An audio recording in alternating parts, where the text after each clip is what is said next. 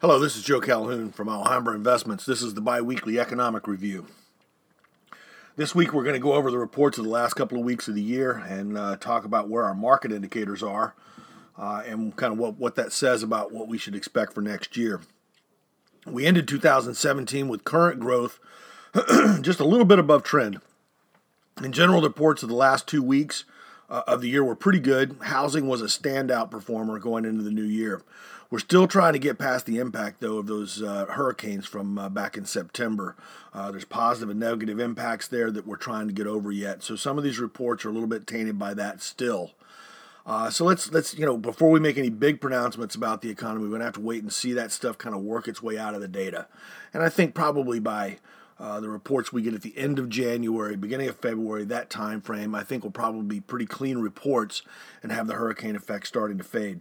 Now, we've looked at these things in the past, and sometimes it depends on the size of the hurricane and so forth, but the impact, the effect, you can see it in the numbers for almost sometimes as much as 6 months. So this happened in September, so sometime in that first quarter, we're going to get past this. While the data has been pretty good lately, the reaction in the market indicators that we watch hasn't been all that exuberant. It's been fairly subdued. For now, what those indicators are saying is that growth is going to continue along the path that we've been on, which is roughly 2%. Maybe tax reform has an impact on that. There's certainly some optimism around that. It could move the needle short term. Maybe there's some surge in things. We see things like these bonuses that companies are paying out. Those kind of things are going to play out in the short term. We'll see what it does longer term. I think our market indicators right now are really not saying that anything all that positive about tax reform. I don't think we've certainly seen a step up in indicators since Trump was elected and since we've been talking about this tax reform for so long. There's certainly a difference between where we were as far as our market indicators and where the economy was before he was elected and after the election. So we know that kind of animal spirits, or whatever you want to call it, has an impact on economic growth and has an impact on how the economy functions. But the point is that right now that optimism about this tax reform, because it's finally passed, I think there's an optimism out there that's probably a little misplaced. I don't think you're going to see this impact things as fast as people think. Yeah, you got these little $1,000 bonuses and so forth, and that maybe has an impact for a month. But when you start looking out 3, 4, 5 months, I think you're going to have some issues with expectations versus reality. So look, any policy change takes time to have an impact. We don't always know whether the impact is going to be positive or negative. We don't always know how this stuff is going to work out. I just point out, fourth quarter earnings for the S&P 500 are actually probably going to be, after all the write-ups and stuff associated with tax reform, probably going to be close to zero. Now, look, people are obviously going to look through that. They're going to know that a lot of this stuff is one time. But I would point out that a lot of it is not. It's not cashless. When companies are forced to repatriate these overseas funds and they have to pay those taxes, well, that's real money. It's going to have to be paid. So it is going to have an impact. I'm just not sure that it's going to have the impact exactly the way people think it's going to. The economy's growing, like I said, around 2%. And we did get a GDP revision over the last couple of weeks, and that GDP revision shows that the U.S. economy has grown 2.3% year over year. That's through the third quarter. Now, it's consistent, too, with another report that we got, the Chicago Fed National Activity Index, which came in at a slightly less than expected 0.15. Now, this indicator is one that it measures the growth of the economy relative to trend. So at 0, it means the economy is growing at trend. If it's a positive number, it's growing above trend. If it's a negative number, it's below trend.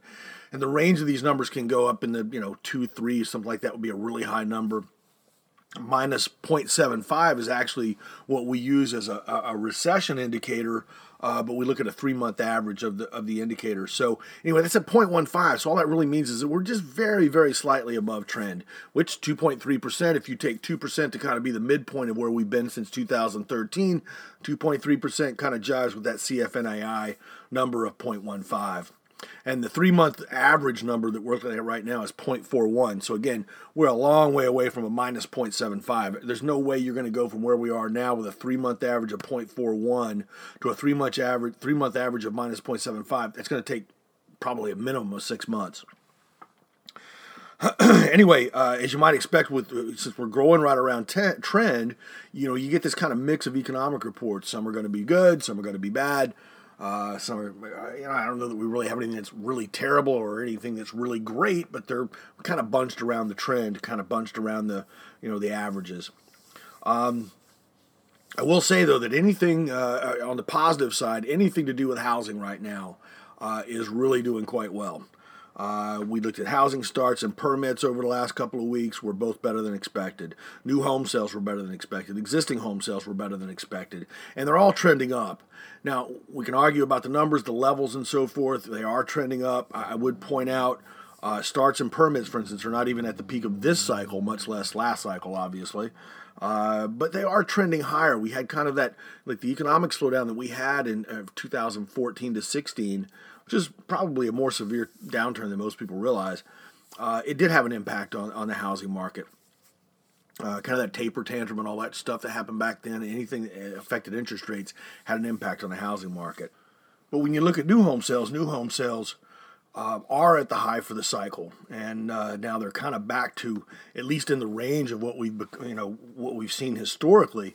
You go back into the 1960s, all the way up to present day. New home sales kind of run between 500,000 and 900,000 on a yearly basis. Now, you had the outlier of the housing bubble where you did 1.4 million or so back in 2005, 2006, around that time, but that's obviously not normal. Kind of normal is in that 5 to 900 range, and we're at 733 right now. So at least we're back to the middle of in the middle of the old trend.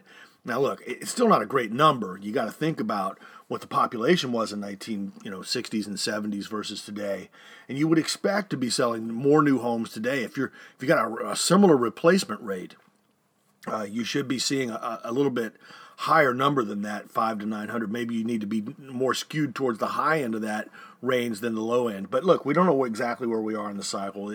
This business cycle probably has a little bit more to run based on where the yield curve is. So maybe we are going to get back up to that 900 level. Frankly, it probably wouldn't take that long to get there at the rate we're going right now. But the housing market index is also reflecting optimism about the future. So I don't know how long it'll take to get there. The housing market index is just kind of a sentiment indicator. They talk to builders about what the traffic is like in their showrooms and so forth, in their model homes. And traffic, by the way, is at the high for the cycle. So at least we know we have people out there looking at these new homes. All this activity in the housing market, though, too, is driving up house prices. If you look at the FHFA price index or the Case-Shiller index, which is the more well-known one, but the FHFA, they both measure similar things. They're kind of different methodologies, but they end up getting basically the same result. 6% year over year is what existing. A median existing home is going up at 6%. So, new home prices, though, it's interesting. New home prices are actually flat to down a little bit. On the existing home side, I think that's probably prices are rising because we have a lack of inventory. We're running at about 3.4 months of supply at the current sales pace. We normally want to see a number more like 5 or 6 months because then you've got some price competition there. And right now, I don't know whether it's people reluctant to sell. Exactly why they're reluctant to sell. We know there's lots of things kind of going on in the economy that are different these days. We know people aren't moving as much. There's not as much mobility in the economy. Maybe that's part of what's going on here. But the fact is we just don't have that many houses out there for sale, and it's having an impact on price. On the new home side, it may be, too, that it's a function of who normally goes and buys new houses. It does tend to be a younger audience, I think, in general. And I think that there's probably a lack of income at that and that demographic that may be having an impact on new home sales that's not having the same impact in the existing home arena.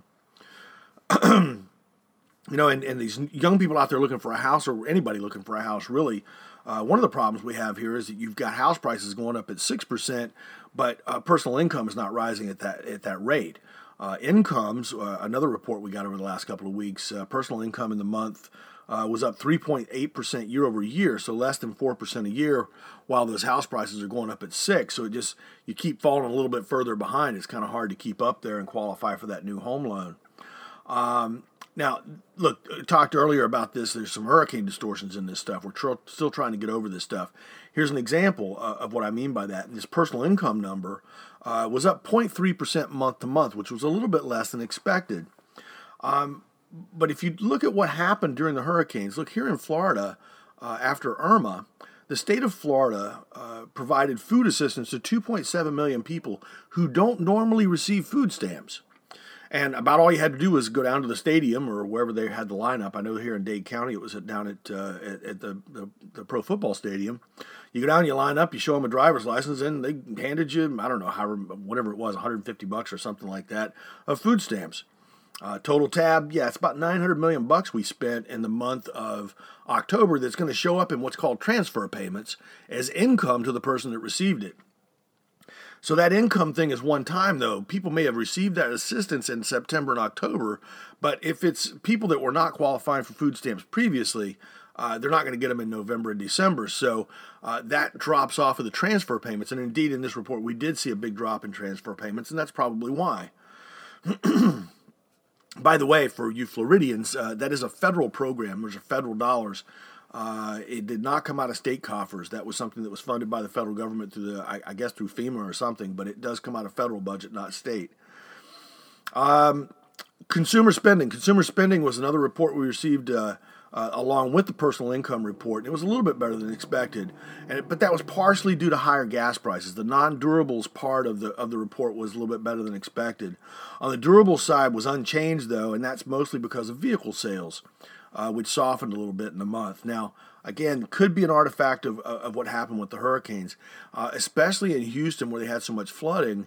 There were a lot of cars that needed to be replaced, and we know that we saw a spike in sales in October and November that probably is not going to be repeated. I mean, look, yeah, okay, you got to replace the car, but you don't have to replace it again. So, you buy the one car and you're done.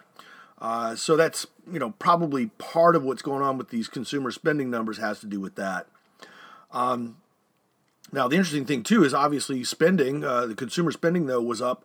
It was up maybe because of gas prices, but it doesn't really matter why it was up. It was up more than income was up, which means the difference had to come out of savings. And the savings rate did drop again down to 2.9%. And that's down 21% year over year. The rate is down 21% year over year. Now, look, there's a couple of ways to look at this. Economics is what's the famous saying by Harry Truman, I think it was, that said he would give anything for a one-handed economist, because we're always saying on the one hand and on the other hand. Sometimes you wonder how many hands these economists have. But the reason that is because there's always a factual and a counterfactual, or however you want to term it. So, look, the positive way to look at that as change in the savings rate is, hey, people are so confident that they don't feel the need to save extra money because they don't feel like they need that safety net to help them along in case something bad happens. That's the positive way to look at it. And you get some evidence to support that. Consumer confidence numbers are pretty high, kind of at the high of the cycle. They kind of fell off a little bit last month. We did get those reports over the last couple of weeks, too.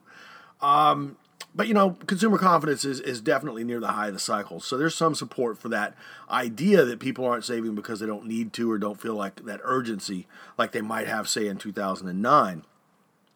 The negative way to look at it is, well, they don't have the income to save. They had to spend more. Gas prices went up. They spent more at the gas pump, and they didn't have money to go. They didn't have extra income to go do these things that they wanted to do, so they saved less. That's probably closer to the truth, but quite frankly, it's probably somewhere in the middle. We did have some negative reports, too. One in particular was the durable goods report.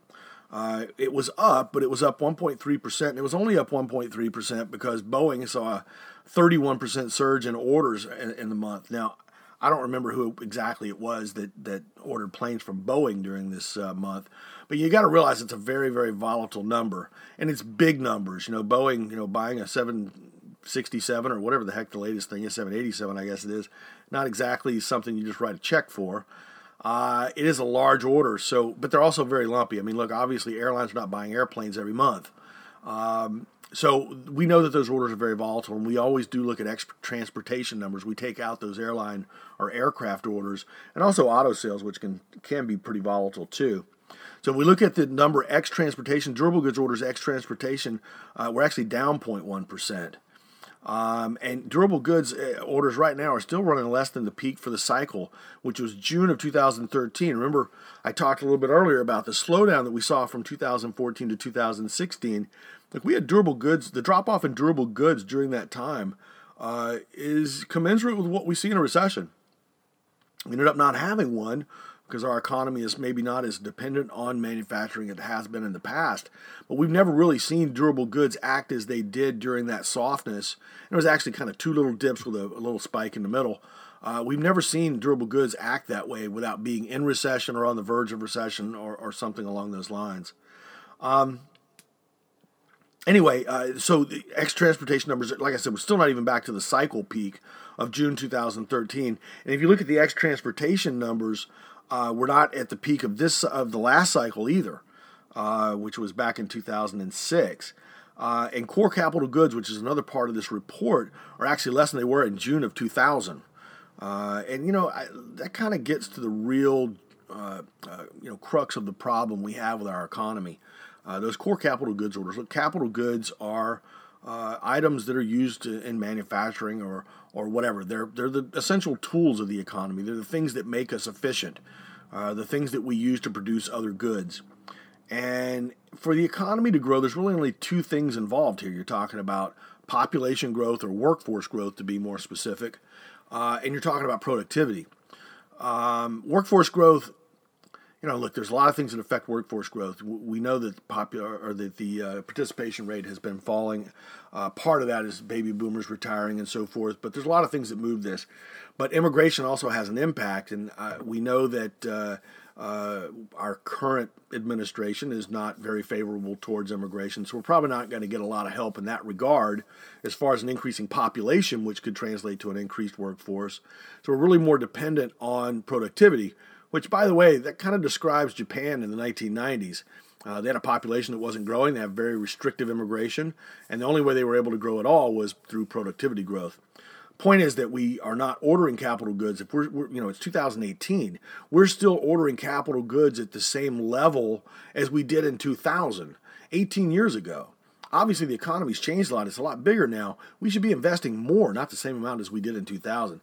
Now, that says two things. One is how big the bubble was in the late 90s, that we invested all this money in this excess capacity, particularly in telecommunications and so forth. Certainly that was part of it. That's how big that bubble was. It was a big one. But it also says, too, that the economy is quite a bit bigger now. We've put all that stuff has been put to use. There's no dark fiber out there anymore. So, all that's been put to use, and yet we're still not investing at a rate that really will cause us or create enough productivity growth to create growth at the levels that we want to see, that 3%, 3.5% level that we think we're kind of, deserving of. So that core capital goods number is very, very concerning. Now, look, I don't know exactly where we are here in this cycle. I will say this, at some point these numbers, these durable goods, and this is a very important part of the economy, obviously. I get that manufacturing is not as big a part of our economy as it used to be. Manufacturing is still very important. The United States is a big manufacturing country. We don't manufacture consumer goods anymore, so it's not so much the things that people buy on an everyday basis, but we are a big manufacturing economy, and durable goods has a big impact on the manufacturing sector. So look, when we look at this stuff, durable goods orders are up 8.2% year over year. Capital goods orders, those core capital goods orders are up 8.1%. And those are good numbers for year over year. Now, again, they're not good numbers when you look back over the longer time frame, look over that last 15 or 20 years, which tells us, we haven't invested in the economy, we haven't created this productivity. That's why we're growing at 2% today, because we didn't do these things in the past. If we want growth to be higher in the future, we're going to have to make these investments. Now, look, maybe that 8.8% year-over-year change that we're going through right now, maybe that's the beginning of something that's going to break out and go much higher. I hope it is. I don't know that it is. We're going to have to wait and see what the data says. But, at least it is on the short term. We are looking pretty good there. But we've got to eventually break out of that cycle. We also got a trade report on the goods side. Now, capital goods and vehicles were big winners on the export side, and both exports and imports were up. The import side was a little more evenly spread. I think you do have to consider, though, that the price of oil now affects both of these numbers. We do export oil now. We export crude oil and we import crude oil. Essentially, we're exporting light sweet crude, which we really don't have refinery capacity for. We import sour crude, which we do have capacity for. But the point is that imports and exports both now are affected by changes in the price of oil. It used to be that it was only the import number that was really problematic in trying to figure out how much of an impact oil was having. So anyway, the point is that these export and import numbers look generally good if they're both going up. It's a good thing. We don't really know for sure how much of it is actual volume of goods and how much of it is inflation, but it is a positive, no doubt. Now, it is interesting, though, when you get that fourth quarter GDP report, because the deficit got wider, you're actually going to see a trade being detracting from GDP growth. Look, this is one of those irritating things about economic statistics and how they're generated. Look, the way the GDP number is calculated, it counts exports as a positive and imports as a negative. Well, the real world doesn't really work that way. And in fact, when we have our biggest deficits is actually when the economy is doing the best. At least that's been true way back into the 1980s. But the fact is, when you get this fourth quarter GDP report, you're going to see a subtraction because the deficit got wider. In other words, imports grew faster than exports, and so therefore you're going to have a GDP number that's less than it would have been if you didn't include these trade figures. We also got several of these regional Fed surveys. The one that's a standout, obviously, is Dallas. Look, oil's $62 a barrel. Of course, Dallas's manufacturing survey is going to look pretty damn good. KC and Richmond, Kansas City and Richmond reports were both down a little bit, but they're both still positive numbers, too. The Kansas City one's kind of interesting because for a while there, we had all this Midwest activity and fracking, and so the Kansas City number was tracking oil too. It doesn't seem to be doing that as much anymore, and I think that's probably a positive in the long run. I don't like this dependence on oil. Our economy has become more sensitive to oil than I think anybody would like. We found that out in 2015 and 16 when oil prices go from 100 plus down to the 30s. And the economy slowed down pretty severely. That was part of that slowdown I was talking about earlier was driven by the change in oil drilling activity. I don't think we want our economy to be that sensitive to natural resource prices, to commodity prices that we really don't have any control over. That's where countries like Venezuela and Brazil is a very resource-based economy, and the economy is very, very volatile because they're subject to these big swings in commodity prices. I don't think that's where we want to be. I think we want to be more on the intellectual side of the economy, more of an intellectual approach to economic growth rather than a brute force approach to it. So anyway, the point is that I've never been a big fan of fracking, and that's just another reason not to like it, in my opinion. Anyway, let's move on, though. That kind of covers most of the reports. There were a few other things that were kind of interesting. I guess the farm prices were up 9.1% year over year is kind of interesting, I thought. I have been thinking for a while now that maybe we're going to see some positive changes in agricultural commodity prices. In the Midwest, we've seen farm prices start to fall a little bit. Not doing so great out in the Midwest part of the country there. So a rise in farm prices might be pretty good for them. Not going to be great for the rest of us, but that's kind of the way it goes. I guess that really covers most of the reports of the last couple of weeks that really had any significance. So let's move on to the market-based indicators. Now, we haven't really talked about this a lot, but we follow very specific things, and we're going to cover the same things in these reports every time we do them. We're going to look at interest rates. We're going to look at the Treasury yields. We're going to look at TIPS yields, which are real yields. That's nominal or a nominal yield minus the inflation rate gives you a real yield. So we'll look at TIPS yields. Nominal and real interest rates. We'll look at the yield curve, which is nothing more than the difference between long-term interest rates and short-term interest rates. And we know what to look for. We know how that changes. Long-term interest rates and short-term interest rates don't move together. And the way they change can give us clues about what's happening with the economy. We also look at the dollar. The dollar is very important to investment in this country and how capital flows around the world. And then we'll also look at gold, which is kind of the flip side of the dollar. And then we're going to look at one other indicator in the commodities market, the copper to gold ratio. If copper is performing better than gold, it means that maybe there's a growth impulse in the economy. Because think about it, if copper prices are going up faster than gold prices, it means there's a bigger or more urgent demand for copper. Well, an urgent demand for copper, they're not buying it to stick it in a vault somewhere like they do with gold. They're buying it to do something with it. So obviously, if copper prices are going up faster than gold or outperforming gold prices, that means that maybe there's this idea that there's going to be more growth coming down the road. And then lastly, we'll look at what we call credit spreads. Credit spreads are the difference between a junk bond yield and a treasury yield. And what we're looking for there is, look, when people are feeling good about the economy, they're feeling confident, they're willing to take that risk of lending to risky companies by buying a high-yield bond, a junk bond. When they start to pull back, they get less confident, they sell those junk bonds, and generally what happens as you get closer and closer to recession is that they sell the riskier bonds and they swap those for safer bonds. So they sell junk bonds and they buy treasuries. So what happens is the difference between the two widens as you go into recession. It could also just be an economic slowdown. We saw this in 2015 and 16 when oil prices fell and the economy slowed down. We saw credit spreads widen. And these credit spreads are important for us as investors because when credit spreads widen, almost always the stock market is going to have some kind of correction very, very quickly.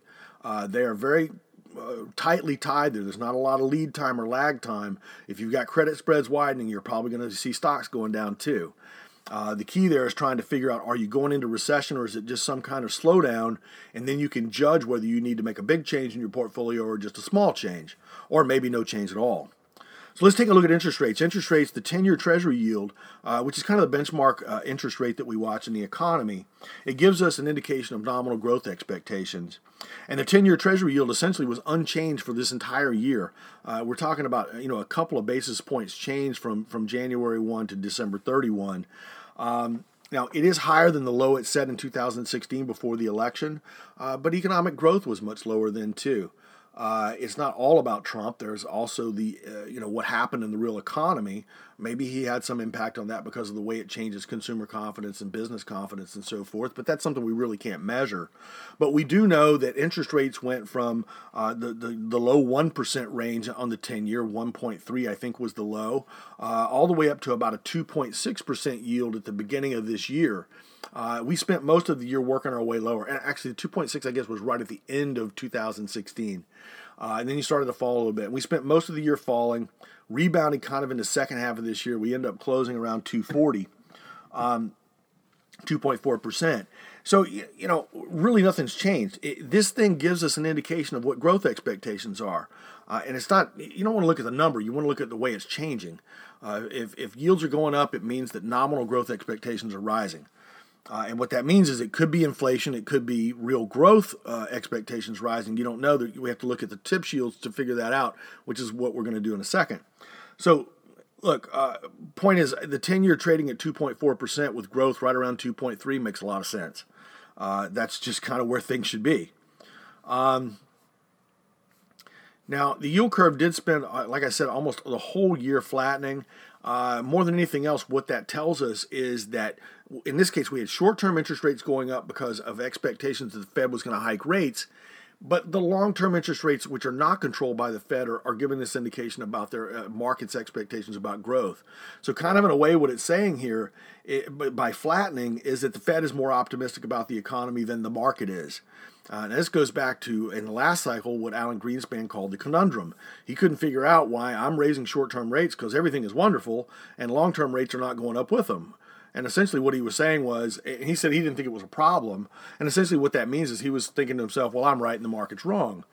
Yeah, it didn't work out that way. Market was right and Greenspan was wrong, and so I don't think it's any different this time. Look, the Fed's hiking rates, long-term rates are not going up. It tells you that the market is not buying this growth story. Real interest rates tell a similar story, and in a lot of ways it tells an even more stable story as far as expectations for growth. If you look at the 10-year TIPS yield, the thing just goes sideways. Really, since 2013, it trades in this very, very small range, and it really hasn't changed hardly at all over this course of this year. Through the whole year, the real growth expectations have been almost exactly the same. You had more volatility in the nominal one because you had more volatility, I think, in changing inflation expectations. But real growth expectations did not change. Now, again, we look at a yield curve, too, in the real market. In real yields, you can look at the 10-year minus the 5-year, and I think it's about a 10 basis points difference right now. So we are getting pretty close to flat there. And we'll talk about the other nominal curve that most everybody else is looking at here in just a minute. Let's talk about the dollar first, though. The dollar did end the year kind of on its back foot. Last year, coming into the year, everybody thought two things for sure. One was that long-term interest rates had to go up. Bonds were going to get killed. Bonds are going to go down this year. Yeah, that didn't happen. The other thing that they really thought was going to happen, I mean, everybody was bullish. Everybody thought it had only one place to go. The dollar had to go up. Yeah, that didn't happen either. Market sent the dollar down all year long. Look, something I learned a long time ago, a guy named Jude Winiski, who used to be the editorial page editor of the Wall Street Journal back in the 70s. He's the guy that kind of introduced the world to supply-side economics, so you can thank him for that. But he told me a long time ago, he said, presidents get the currency that they want. They get the dollar that they want. Well, I don't think there's any doubt that Donald Trump and his Treasury Secretary, Mnuchin, both have made it pretty clear that they want a weaker dollar. They think that's going to help the trade balance, which, first of all, you don't need to help the trade balance. There's nothing wrong with it. And second of all, devaluing the currency is not going to work. But anyway, it doesn't matter. Point is that part of the reason that the dollar was down for most of the year was because Donald Trump's president. As long as he remains president and continues to think that a cheaper dollar is in our interest, that's probably what it's going to do. Anyway, the point is that at the end of the year here, last couple of weeks of the year, the dollar we had hit a low back in September. The dollar index went from over 100 down to about 91. We're down about 10%. Hit September, and then we rallied back up to 95. And everybody thought, you could see people kind of jumping on the bandwagon. Oh, the dollar's back. The dollar's going back into an uptrend. And I knew that it was like, well, that's not going to last. The crowd is almost never right. They're right sometimes, but almost never. So in this case, you faded that move, and what happened is you peaked and at the beginning of November and started to fall again. In the last couple of weeks, we really accelerated to the downside, and we're back down to a 91 handle now, and we'll see where we go. I will say that the sentiment is not nearly as negative or positive as it was a year ago. There's no big consensus on the dollar right now. I think if anything, like I said, at the beginning of last year, everybody thought it had to go up, and everybody was bullish, and you could see it in the futures market where everybody was long futures on dollars versus euros versus whatever, the dollar index. This year, it's not that way. I mean, you don't have any definitive, kind of everybody on one side of the boat kind of situation. People are still negative about the yen, but they're extraordinarily positive about the euro. So a little bit more split opinion this year. But look, the bottom line is I think we're probably still going to go lower. We're oversold right now. Maybe you're going to get some kind of bounce, but the bottom line is that currencies tend to stay in these trends for years. It's not usually short term, and it looks to me like the trend has changed. Flip side of that, a weak dollar is a rising gold price. Gold is inversely correlated to the dollar. So dollar goes down, gold goes up, and that's what we've seen over the last couple of weeks too. We had a nice rally in gold. We're back above 1,300. We'd had a pretty good correction as the dollar had... During that period when the dollar was strengthening from 91 to 95, gold was pretty weak. Once that was over, though, once the dollar started to fall in earnest again and gold started to rally again, we're back above 1,300 now, up in the 1320s. Look, we got a peak up around 1,370 or so. We break through that. That's kind of making a new high for this move. Anyway, point is, when people are putting money in gold, they're putting it there for a reason. And if they're investing in gold, they're putting their capital in gold. You think about it. What happens to a gold bar once you put your capital in the thing? Well, they stick it in a vault somewhere. It doesn't do anything productive. If people are putting money in gold and putting their capital in gold, they're not putting it in anything else that's going to help the economy. So rising gold prices are not a positive for the economy. And that's the flip side, and that's kind of the reason why I said earlier, I think Mr. Trump wanting a cheaper dollar is really asking for the wrong thing. In a lot of ways, he's undermining his own policies. But you're talking about the copper to gold ratio. Let's come back to that for a second. A weak dollar impacts all commodities. It does have a special impact on gold, I think. Individual commodities don't always respond to just the dollar because there's other things going on, supply-demand characteristics. Gold's a little bit different because it's really only a monetary metal. It doesn't have a lot of industrial uses. Copper, on the other hand, has purely industrial uses. So if people are buying copper, they're buying it for a reason. They're not buying it to stick it in a vault somewhere. They're buying it because they're going to do something with it. So one of the things we want to see is copper rising relative to gold. We want to see people with more urgent demand for copper than they do gold, because that's positive for the economy. And that's why, too, the copper to gold ratio is pretty highly correlated with interest rates. If the copper to gold ratio is going up, copper is being urgently demanded more than gold is, then you're going to see interest rates rise too, because that's an indication that there's a need for this stuff in the economy. Look, copper to gold ratio has been rising for most of the second half of 2017.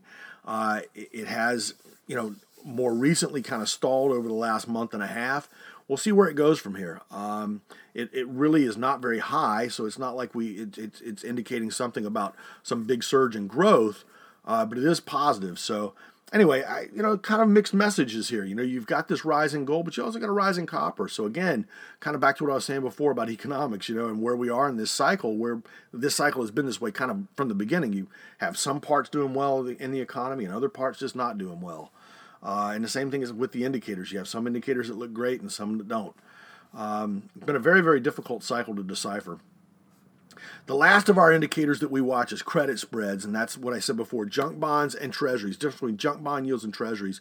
It's really more of a sentiment indicator, but it does give us a real-time indication of what's going on in the economy and how people feel about it. And, if you look at George Soros has a theory called reflexivity, where he says that, people look at this wrong. They look at the economy and try to figure out markets, and what they ought to be doing is looking at markets to figure out the economy. And that's why, by the way, we do things the way we do. We watch these market indicators. We think that's a much better way to look at things.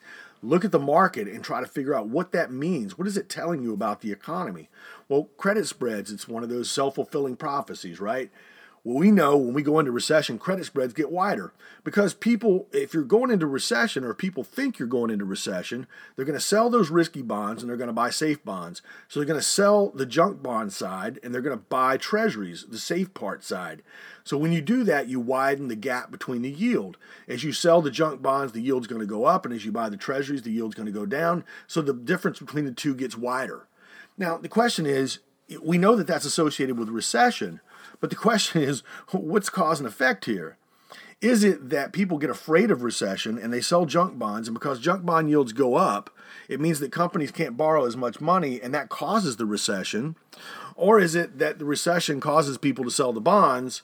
It doesn't really matter. The point for us as investors is that we know that widening is associated with recession. It's associated with slowdowns. Well, here's the good news. The good news is, spreads are pretty narrow right now, and they're not widening. We did see a big widening in that slowdown period I talked about earlier when oil prices dropped. But right now, we're close to the lows of the cycle. We've been kind of cycling around down here at these lows for a few months now. We'll see where we go from here. But right now, there's absolutely no stress in the junk bond market. Look, the bottom line is this. The U.S. economy continues to kind of grow at that sluggish, new normal, secular stagnation pace of around 2%. We're up. We've been in a range. Maybe the low end of the range is 1.3. The high end of the range is maybe 2.5 over, and that's probably since 2013 and 14 up till present time. We're at 2.3, so we're at the closer to the high end of that growth range. When right before Trump was elected, we were at the low end of that growth range at 1.3. So we have seen interest rates come up to reflect where we are, relative to where we were, say, at 1.3% or 1.4% on the 10-year Treasury note. Now we're 2.4. That does reflect the higher growth that we have in the economy right now. But it's also saying, too, that it doesn't say anything that we're going to get a lot better. Markets anticipate. So if the market was anticipating that the economy was going to get a lot better, interest rates would be going up, and they're just not. It's just not happening. Look, tax reform is done. Everybody's very confident. Everybody's very high. Everybody's high on the economy. They think things are going to get better very quickly. I think we've set ourselves up for some disappointment here. But you're probably not going to see that disappointment until this hurricane effect gets out of the data. So you're probably talking somewhere in the first quarter before the data starts to reflect the true economy. So maybe February or March you start to see what the true picture is. Look, this has been one of the longest cycles in U.S. history, and it appears like it's going to get even longer. Here's what I'm afraid of. I think that, sometimes these things are symmetrical. I really worry that we have a long expansion cycle here. It's not a very robust one, but it is long. And the fear here is that we end up like Japan and we have a very long recession when we do finally get to recession. In the 1990s, the Japanese went through a very, very low volatility economy. They never got very big recessions, but they got them fairly frequently. They never got big recoveries, and then they would be back in recession. I suspect that's where we're headed too, because of our productivity growth not being where it is, because we're not investing, and because we don't have the population growth either. Until we change the equation on one of those two things. Look, and by the way, that's what tax reform was supposed to be about. Tax reform was supposed to be about getting investment in this economy to raise productivity, to raise growth. The jury's out on that. We don't know if it's going to work or not. I have my doubts. Companies were not lacking for cash before, and they weren't making these investments. Giving them a little more cash in their pocket, I'm not sure is going to change that equation. We'll see. Anyway, the point is that I'm concerned that when we do finally fall into recession, it's going to be difficult to get out of it. And that could be because we've spent more than, we've run these big deficits while things were as good as they were going to get, which is where we are right now. These tax cuts are going to cause deficits to get wider. Like I said, we'll see how this comes out in the end. Anyway, right now, the good news is we're not close to recession yet. Yield curve is where it is. We're not flat yet. We certainly haven't seen what we normally see out of the yield curve prior to recession. We have not seen what we expect to see from credit spreads prior to recession. So we're not there yet. Right now, I think you have to expect we're going to continue to grow at 2%. If something changes, the market will tell us. And if it does, I'll be back to tell you all about it here on the Biweekly Economic Review for Alhambra Investments. By the way, you can see all the charts and stuff that we post on these reports on our website. Go to alhambrapartners.com onto our Insights and Research section blog, and you can see, actually, on the Insights and Research section, if you do a mouse over, you'll see one that says Alhambra Research. And if you click on that, you'll find the biweekly economic reviews there so you can look at the charts. Anyway, thanks a lot. We'll talk to you next time. In a couple of weeks, we'll be back with the Biweekly Economic Review. I'll talk to you probably in a couple of days with an asset allocation update, so stand by for that. Thanks again. This is Joe Calhoun from Alhambra Investments.